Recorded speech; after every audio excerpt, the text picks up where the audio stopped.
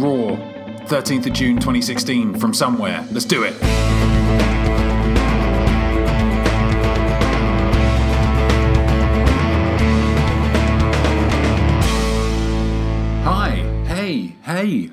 Hey. Thanks for listening. My name's Daniel Swan. Welcome to another slice of Grapple Pie. This is the Grapple Pie documenting the WWE Raw from the 13th of June 2016, emanating from New Orleans, Louisiana. I'm in a little bit of a bad mood because my dog, my lovely darling little dog, just tried to kind of bite me a little bit. But I'll try not to hold that against Raw and call it right down the middle and not let my rage inside me boil over into criticising it unjustly. Will I succeed? We'll find out. If you want to start a WWE event off correctly, you start it off with the New Day. You get that, oh, New Orleans. Everybody gets involved. Everybody's happy right from the off. Everybody knows that they're going to have some fun. It's going to be fun. They're going to be watching wrestling and they're going to be having some fun. And the only way to make it even better at the moment is to then have Enzo and Cass come out, which they did, and they had a bit of a slanging match, obviously. And it was very obviously childish and innuendo laced. With Enzo saying that he had his lips and his fingers all over Francesca too, taking the mick out of Steph Curry's new shoes, which they were right to because the shoes are stupid and ridiculous. I thought it was fine. I thought it went on a little bit long for me. Like they kind of dragged it out a little bit, I think. But it's generally difficult to quibble too much about a promo that's as good as this. It was fun, it was entertaining, got everyone involved, everybody happy. And then they teamed up for an 8-man tag against the other two teams in the Fatal 4-Way that's happening at Money in the Bank, which is this Sunday. That came around quick, didn't it? So yeah, and the match was, regular listeners to the show, not that I'm sure that there are any, but if you are a regular listener to this show, you'll know my general disdain for 8-man tag matches and 6-man tag matches. Really, I think there's too many people unless they kind of break down fairly quickly, because the usual kind of tag psychology that I really enjoy, I don't think really works as well in a 6-man scenario. So yeah, they need to break down very quickly into just a bit of a mess for them to be really entertaining, in my opinion. It was fine. It wasn't a terrible one. I thought Anderson and Gallows were built up very nicely. They came out of it looking very, very strong, which I think they needed to after the kind of program with the Usos and kind of trading wins with the Usos, which isn't going to do anybody any good in terms of building up monster heels, is that I kind of feel like that they're trying to do. So that was good. Yeah, it's always fine. Simon Gotch was, again, maybe a little disappointing for me. He's possibly a weak link in the Vaudevillains, but to be honest, I don't think I've seen enough of them to really, in kind of substantial matches, kind of non-TV matches, to really make up too much of an opinion. But it was fine. It was an 8-man tag. It was fine. It built up Anderson and Gallows. So yeah, I think a thumbs up for the first segment and match. Oh, well done. The first of two incredible occurrences then happened. It was a Make Darren Young Great Again sketch, which, again, regular listeners will know that I hate, although I don't think you need to be a regular listener to know that people hate, because it's just, they're awful. They're truly, truly terrible. But this one had a laugh in it. Oh my goodness, how did that happen? When Darren Young asked Bob Backlund, how did you managed to save so much money, and he said, this is my only set of clothes, and he said it in that kind of, I don't know, it was a situation where the fact that he seems like an old bewildered man worked well for the comedy, as opposed to just being a bit sad and a bit like somebody doesn't really get what they're doing. But yeah, that was astonishing for me, and I was very pleased that there was some kind of positivity coming out of it, because it seems like they're going to be plowing ahead with it regardless. Whether we like them or not, they're going to go on. So if there's not an option of cancelling them, the only other option is make Darren Young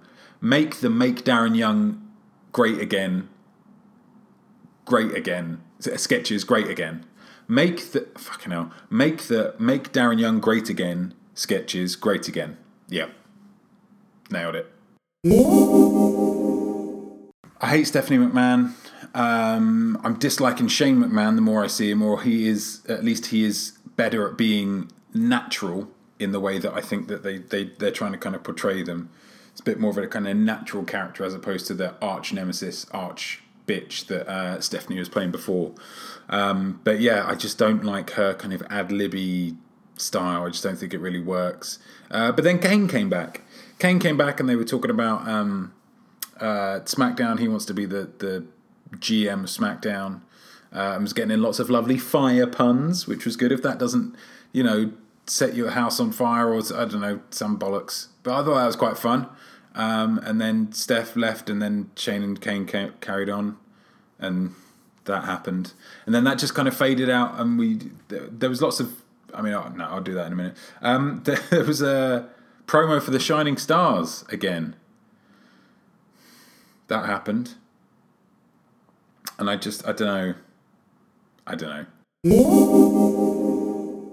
I love Rusev. I love him very, very much. I know he's not necessarily the most spectacular worker on the roster, but there's just something about him. I think he's a big kind of barrel-chested brute of a fuck, and I don't know, there's something about him that just looks very authentic. It's just a very good character. And so when he beats up Titus O'Neil before Titus O'Neil can even reach the ring for a match that we don't know, they couldn't even be bothered to pretend like it was going to be a fake match, like they did once with Damien Sandow. It makes me very, very happy. The worry is, of course, because Titus has been so thoroughly physically dominated on the Raw before the pay-per-view, that then he will get the upper hand at the pay-per-view. But considering that I don't think Titus has actually had a match since he's been, or not on TV at least, since his suspension, says to me that they can't possibly put the US title on him, especially so early in Rusev's reign. So, I'm going to do a predictions thing later on, but yeah, I can't imagine that Titus will win it. But yeah, he got bitched out massively, got beaten up. Amazing kick to the back of the head, which always looks terrifyingly real. And then the accolade. And he was kind of passed out by the end of it. Just got bitched out entirely. Thumbs up. Anytime Rusev can matchker, I'm all on board. Thumbs up to any matchkering that Rusev does.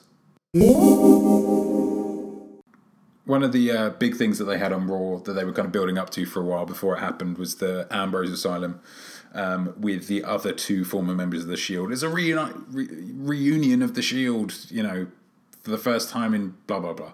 And it was good. They built up nicely, having kind of highlights from the Shield's tenure of them beating up various people. I always think it's funny to see them when they debuted in their kind of black turtlenecks, looking like, I don't know, French beat poets or something. But yeah, it was good. And then the actual Ambrose Asylum was all right. Again, second incredible thing of the night. Roman Reigns had a pretty decent promo. I thought there was a bit of fire from him. I thought what he was saying made sense. There was a bit more of a character from him, which I thought was good. But I pinpointed something that I don't, because with Roman Reigns, I don't know whether I'm alone in this, but I generally dislike him. I don't think I'm as vehemently opposed to him as everybody else, because I appreciate that him as a worker is okay. He's just not good enough to be pushed in the way that he has been relentlessly pushed by the company. But my disliking of him as a performer is more of a kind of a general thing. Like, I'm not really sure why I dislike him as much as I do. I just know that I dislike him. But I pinpointed one of the things that I dislike about him is because he's young. I don't know how old he is, but he's a young guy, maybe under 30. I don't know. But he acts like he's this massive veteran who's been around the block, and he's talking to all you young upstarts, and I know what I'm doing much more than everybody else that I'm going up against. And it's like, dude, we've just seen tonight that you've debuted at the same time as Seth Rollins, so let's just pop that old man veteran vibe to the side, because that's you haven't earned that, you don't deserve that. So that annoyed me. But I did think he did all right. I think he did pretty well. It was one of the better ones that I've ever seen him do. Having said that, Dean Ambrose is obviously a very charismatic talker. Seth Rollins is a pretty not quite as charismatic as Dean Ambrose, but he has a very, very particular story for this match. And it makes a lot of sense for him for this match. And he rides that very, very well. Again, in terms of the stories, Rollins is the face. Rollins has the much more understandable motivation. He did never lose the title, and he's coming back to claim back the title that he never lost. That makes a lot more sense for me than Roman. But yeah, I thought overall this was all right. This was all right. Ambrose is very good, and I thought it was good that they built up Ambrose. So it wasn't like, oh, we all used to be the three guys in the Shield, and then you two went off to greater things, and now I'm just an interviewer. I'm just interviewing him. Because he pointed out very rightly that, what if I win Money in the Bank and I cash it on the same night? Maybe I'll walk out of Money in the Bank as WWE champion, which would be very interesting, very exciting. And good that he got the physical upper hand at the end of it, just to say, hey guys, it's not all about you. Because Ambrose has been kind of bitched out quite a lot over the last 6 months or so. I thought this was booked pretty well, delivered pretty well. Just thumbs up all round, really. Nice stuff. Charlotte. So Charlotte comes out with Dana Brooke, and Paige is there, and they're going to have a match, and Becky Lynch and Natalya are ringside doing commentary, which I hate. I absolutely hate. Commentary is, as I've said on many an occasion before, the hardest thing to get right and to do well, because it's the least scripted. It's the most kind of free-formy, just reacting in the moment, kind of Meisnery, if I can, Stanislavski-esque, if I can get technical and drop some actor lingo on you. And most people do it really, really badly. And even when they do it fairly well, like Becky Lynch is a good talker, she's got a great character, that kind of, I kind of feel like it draws from her actual personality quite a lot, of being a bit cheeky chappy, kind of with her puns and her, all of that kind of stuff. But it overshadows from what's going on in the ring. That's not good at kind of working with the actual commentary. It just takes over and then it distracts, and I don't know, it's weird. But they were there at ringside because there's going to be a tag match at Money in the Bank. Charlotte went against Paige. Charlotte's outside the ring getting a breather. Dana Brooke rolls her back in, and then Paige hits one of her finishers and gets the insanely clean pin. And then after the match, they have a kind of an interview, or a kind of a little backstage segment with Charlotte and Dana, where Charlotte's saying, you cost me the match. And it kind of looked like that's what they were going for, but she didn't really. Or if she did, they should have made it a lot more blatant. They should have made it, your classic bumbling manager, goes to hit the face but actually hits the heel, kind of that kind of thing. Like that I can get on board with, because then there's some shenanigans in the finish and you can justify Charlotte as the women's champion getting the loss. But as it is, this should be a huge deal. This is a non-champion pinning a champion in a non-title match, entirely clean. That should be a big thing.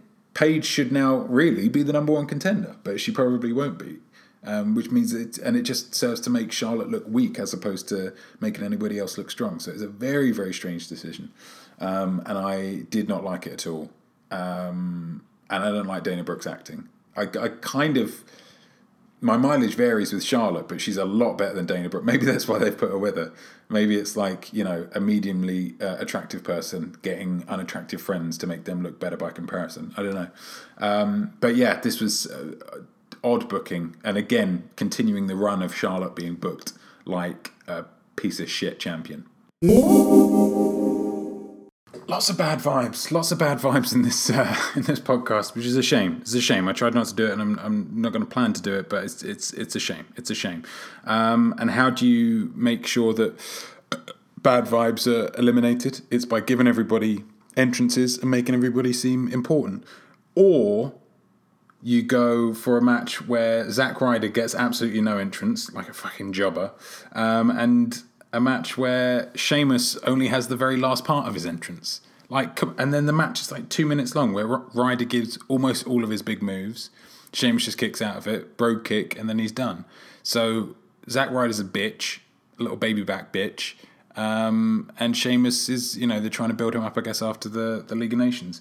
And then, so this is like the second super quick, because the Charlotte Page match was like 2 minutes. I don't know. This was about 2 minutes as well. But then Apollo Crews comes in. Personality-free Apollo Crews comes in with a personality. And he comes in and he's like, I'm going to beat Sheamus up because Sheamus has been a dick to me. Which is good. It shows, gets a bit of fire in his belly. He is a ridiculously proportioned man. I will continue to say that until my dying breath. Apollo Crews looks like a regular man, but inflated. After the match, which is clearly what they were going for, fair enough. But, surely you can trim some time off the rest of it, of something else, to give a bit more time. This is a 3-hour-long show. Surely you can give people some entrances, or even, don't show the entrances, but just have a little bit more of a match. Maybe let's just do that. Because they didn't, and it was a shame. But, yeah, good for Apollo Crews. Showing a little bit of something. That's all we needed. Just a little bit of something. And brilliantly, we cut back to Kane and Shane still talking in exactly the same positions. They just have been talking solidly for about an hour at this point, which I thought was quite fun. And then, so Kane isn't going to get the thing. So that kind of shuts down his choice, his kind of storyline there. But they did reference him strapping a car battery to Shane's knackers, which I thought was quite nice, having some kind of continuity. If you listen to Flicks or know me personally as a person, you'll know that I'm a big fan of continuity in my works, in my comic books, in my movies. Love a bit of continuity. Hate it when shows and films disregard continuity. I just think that's lazy. This was really good. I say really good. It was Shane talking to Kane, but continuity, fun.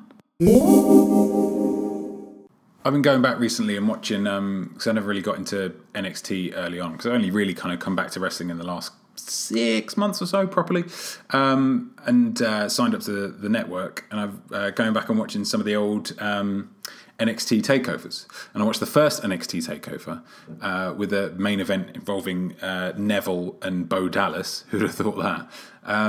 But it also had a wonderful match on the undercard with Cesaro versus Sami Zayn, and that's exactly what we got here. Obviously, it was a much better match at the takeover because it was a bit more of a big match kind of environment. They had more time, and it's not on free TV. But it was good. It was good. It was strange that they gave this away on free TV, but it was a good match. It's always going to be a good match between these two. They're very good workers. A lovely roll-up finish that they used in the match before as well, which was incredible. There's not a lot you can say. Not a lot you can say. It was always going to be a good match. It ended up being a good match. It's the shame of reviewing something. It's the same with reviewing movies or reviewing anything really. When stuff's good, you have less to talk about because it's just, and this was good, and this was good, and this was good. Whereas it's the shit things that you end up spending most of your time with because they're the ones that you can, talk more about. This was a good match. It was a good match. It was not amazing. I will say that. Not amazing because it didn't really have a story to it, but a good match, as you'd expect from two superlative in-ring technicians. Then we've got Cena and Styles, which was, again, as before, their whole feud has been set up very well, I think. I'm really enjoying the kind of build-up to it. It feels, again, I am loathing the phrase big match feel, because it feels like something that WWE says when they want to make something seem bigger than it is. But it does feel big. And the way that they're building it up makes it feel big by referencing outside organisations as they did. It's unheard of. New Japan were explicitly talked about. PWG were mentioned. Ring of Honor was mentioned. It's like crazy stuff. But it makes AJ Styles seem like a really, really big deal. And then him mentioning what John Cena had done. Obviously, John Cena seems like a really big deal anyway, but it feels like they've set it up very well as a big kind of clash of, the WWE guy versus the biggest guy who isn't a WWE guy. And interesting with the making sure that the club aren't going to be a part of the match. I thought that was quite interesting, because the logical way of doing it, I would imagine, would be to have them involved in the first match, and have AJ Styles get a victory, and then have a rematch at the next month, and then Cena gets some people involved and blah blah blah, and then he gets his victory, and then the last match is like, right, everybody's banned from ringside, and then we have another match, and then we, whoever wins.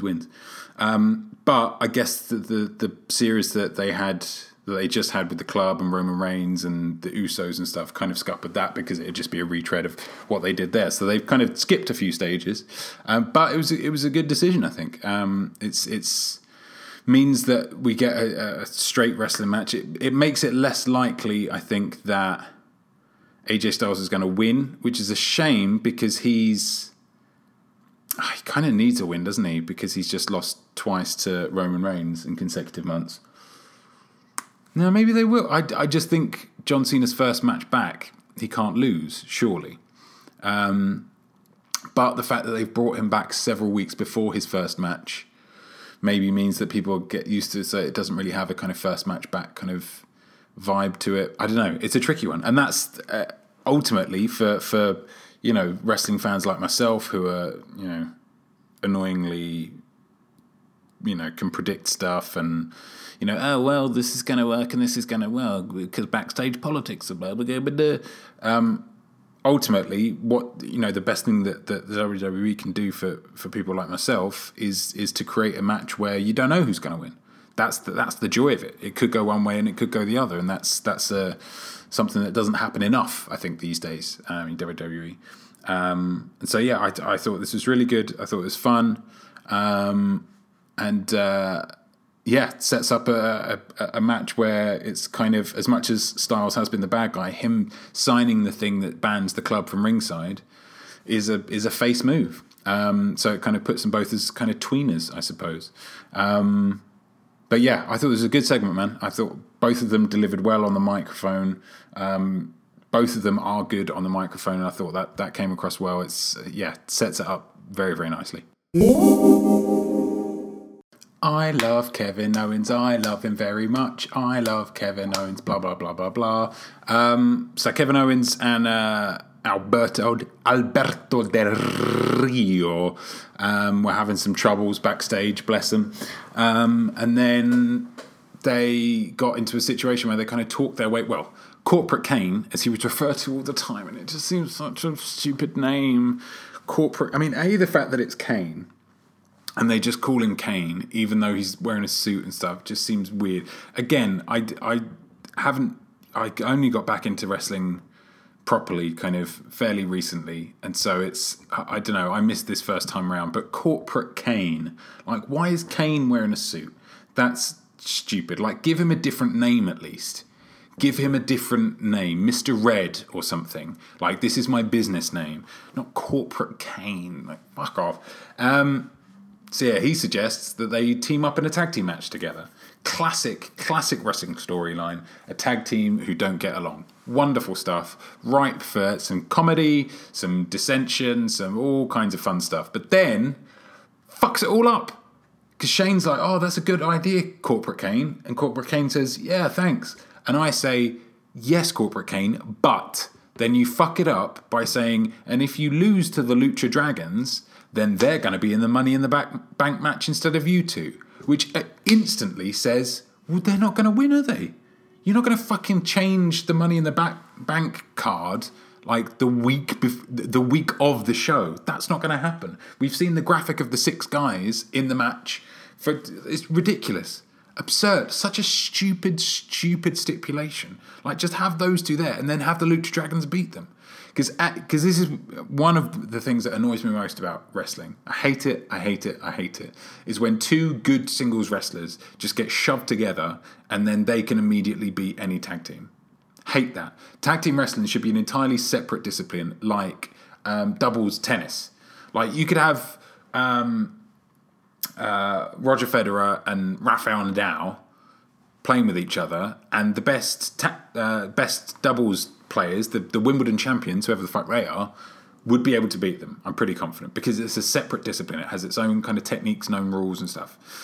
That's what it should be like in wrestling as well. So whenever you had, like, back in the day, you'd have like, oh, The Rock teams up with Undertaker because they're feuding, and then whilst they're feuding, they go against Edge and Christian, one of the most decorated tag teams in WWE history, and they win the tag team titles.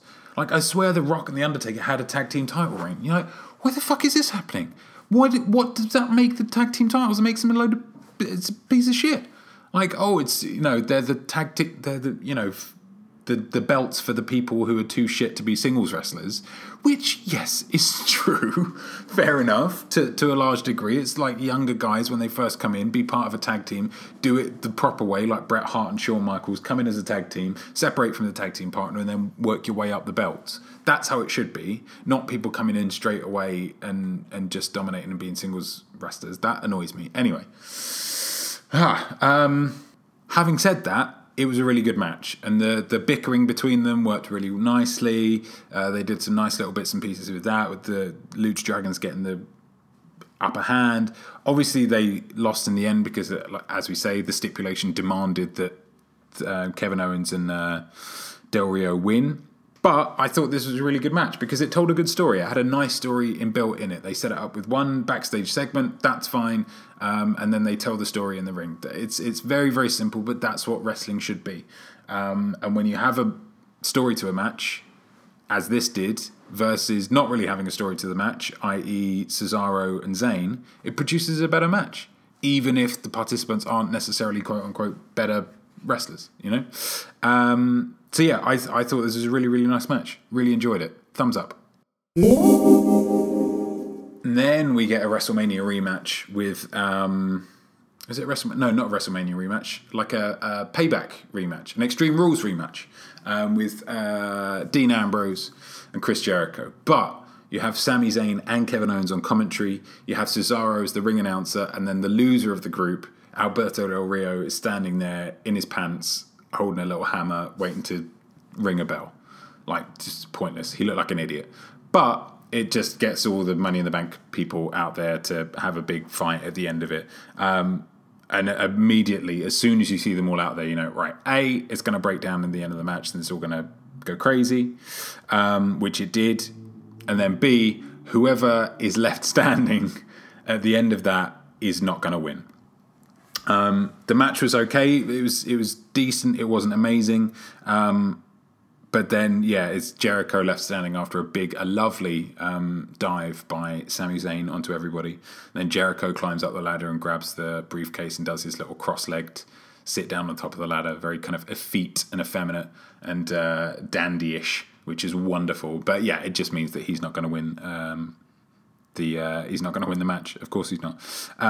But yeah, I thought it was a decent match, and it's the Money in the Bank people. That's what they're doing at the moment, isn't it? And that was Raw. Three things of interest. Who won? Who jobbed? Also the match of the night. As ever, we finish with a classic Grapple Pie roundup. As the awful jingle says, three things of interest. Winner of the night, loser of the night, match of the night. Three things of interest. The Money in the Bank match, the lead up to it, has been pretty shocking, I think, for me. Obviously, initially there was the confusion between the graphic showing 7 people in the match, and then that's just been changed. The 7th fan's just been forgotten for whatever reason. But they worked, we discovered who the 6 men were pretty early on, like within the first week of the month. And so the rest of the time has just really been various permutations. Oh, let's have a tag match, let's have a 6-man tag match, let's have individual singles matches, let's have other individual singles matches, without any real story. Now obviously it's difficult to get a decent story involved with 6 men, but maybe it should be a situation where we don't find out everybody who's in it straight away. Maybe it's one match a week, one on Raw and one on SmackDown. So that'd take us to 3 weeks, and then we'd only have, the final week where we'd know exactly who was going to be in the match. Not only does that kind of prolong it, means that it doesn't get stale, but it means that there is at least one match on every Raw and every SmackDown that genuinely means something, which isn't always the case, especially on a SmackDown. So yeah, I just kind of feel like it's been a little bit lackluster, a little bit lazy, and they've just been, kind of relying on the fact that the majority of the guys in the match, well, all of the guys really, are good talents and have good matches. They're all good workers, and I kind of feel like that's enough. And I would possibly disagree with that. So I think the match, Money in the Bank match, I think it will be good, but the build up to it's been a little bit shit. Second thing, tag teams. We're having a bit of a tag team resurgence at the moment, which is nice. We've got a fatal four-way, all of the teams could feasibly win the titles. Obviously, some are more likely than others, but it wouldn't be a super shock if any of them walked out, which is very, very good. Obviously, we've got Enzo and Cass and the Vaudevillains coming up from NXT. We've got God help us, we've got the Shining Stars in there as well. There's the Lucha Dragons. There's the Usos, who've been out since Extreme Rules. So we're getting a decent kind of chunky Breezango, for God's sake, the Golden Truth. So pretty decent tag team roster, which is good. Hopefully, the people in the WWE are looking to NXT and specifically looking to the Revival and American Alpha and the incredible tag matches that they've had. It's kind of old school tag matches, very simple tag matches with simple kind of but effective tag team psychology, and seeing how well they've gone over. Hopefully, is kind of reminding people, do you know what, tag team wrestling is it's its own thing, it's a separate thing, but it's just as valid and it can be just as entertaining. So yeah, that's something that I'm pretty excited about. Not necessarily for the kind of four corners match or whatever it's going to be at Money in the Bank, because I kind of feel like there's too many people to have in a match and make it good, but just in general, I feel like the tag team division's in a pretty healthy place at the moment, which is good because it hasn't always been that case. And finally, obviously with the new era, they like to think, it's all new, everything's changed and everything's blah blah blah. But the one thing that has not changed, unfortunately, is too much McMahon. Too much McMahon, even with it being part of it being Shane McMahon, who everybody loves. The other half is Stephanie, who's awful. Or I just don't enjoy watching her. I find her awkward to watch. And I kind of feel like the SmackDown going live in July, they're just heavily promoting that already, which seems odd because it's a long time to go and it's just going to, become incredibly boring if we're focusing at least a part of each show on the fact that, who's going to be the SmackDown general manager, who's going to be the Raw general manager. I kind of feel like they need to shut up about it until it's a bit closer to the time. That makes sense to me. So that's it was just a couple of points in this show that I just found myself I don't want to watch it. I just don't want to watch it. I want to fast forward it. I want to get rid of the McMahons from my screen. And that's not a good sign. Not a good sign at all, because that used to be the case. And then they said they changed it, and they fucking didn't. They fucking lied to us once again. Winner of the night, I would say Dean Ambrose.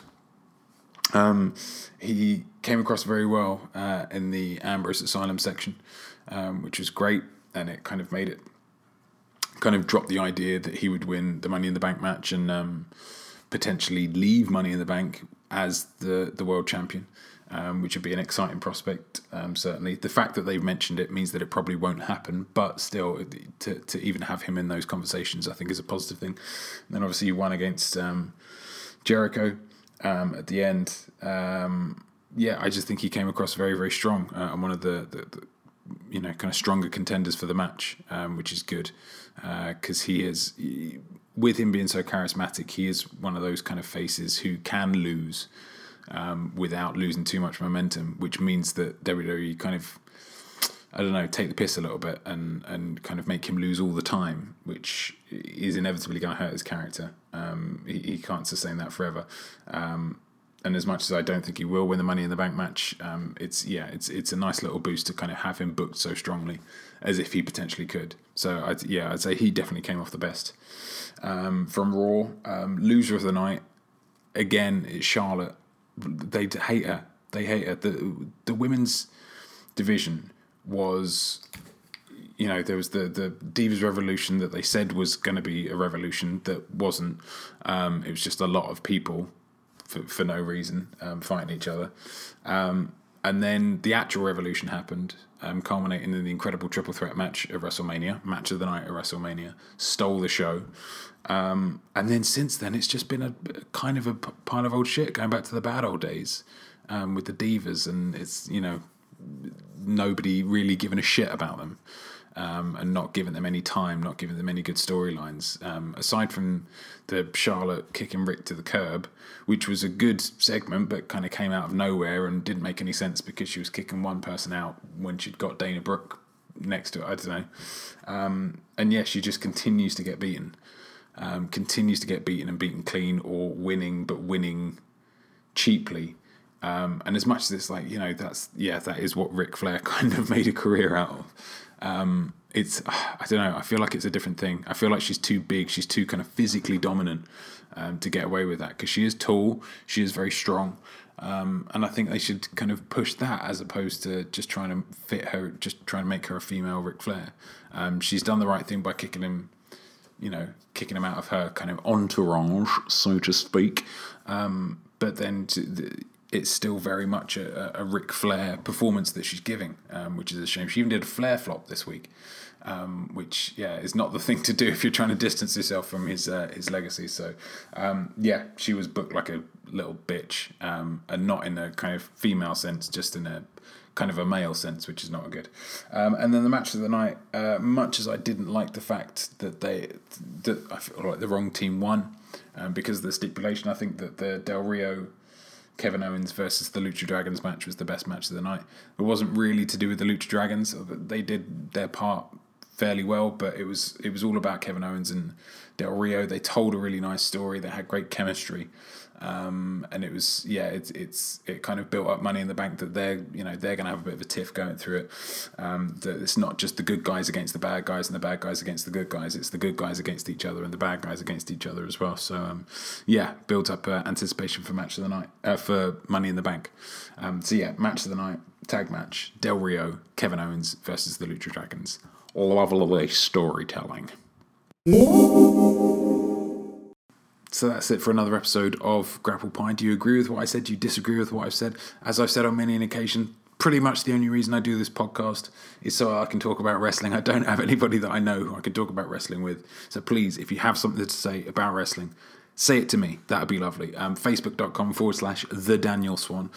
Twitter and Instagram @Paloogin, PALOOGIN. The website, danielswan.squarespace.com, or even send me a good old-fashioned email, danielswan41@gmail.com. Thank you so much for listening. I hope you enjoyed it. I hope you come back and listen to another podcast as and when I get them up. I should get, probably the next one will be for Money in the Bank, actually, so that should be quite fun. Until next time, until you're hungry enough for another slice of Grapple Pie, my name's Daniel Swan. I'll speak to you soon. Cheers.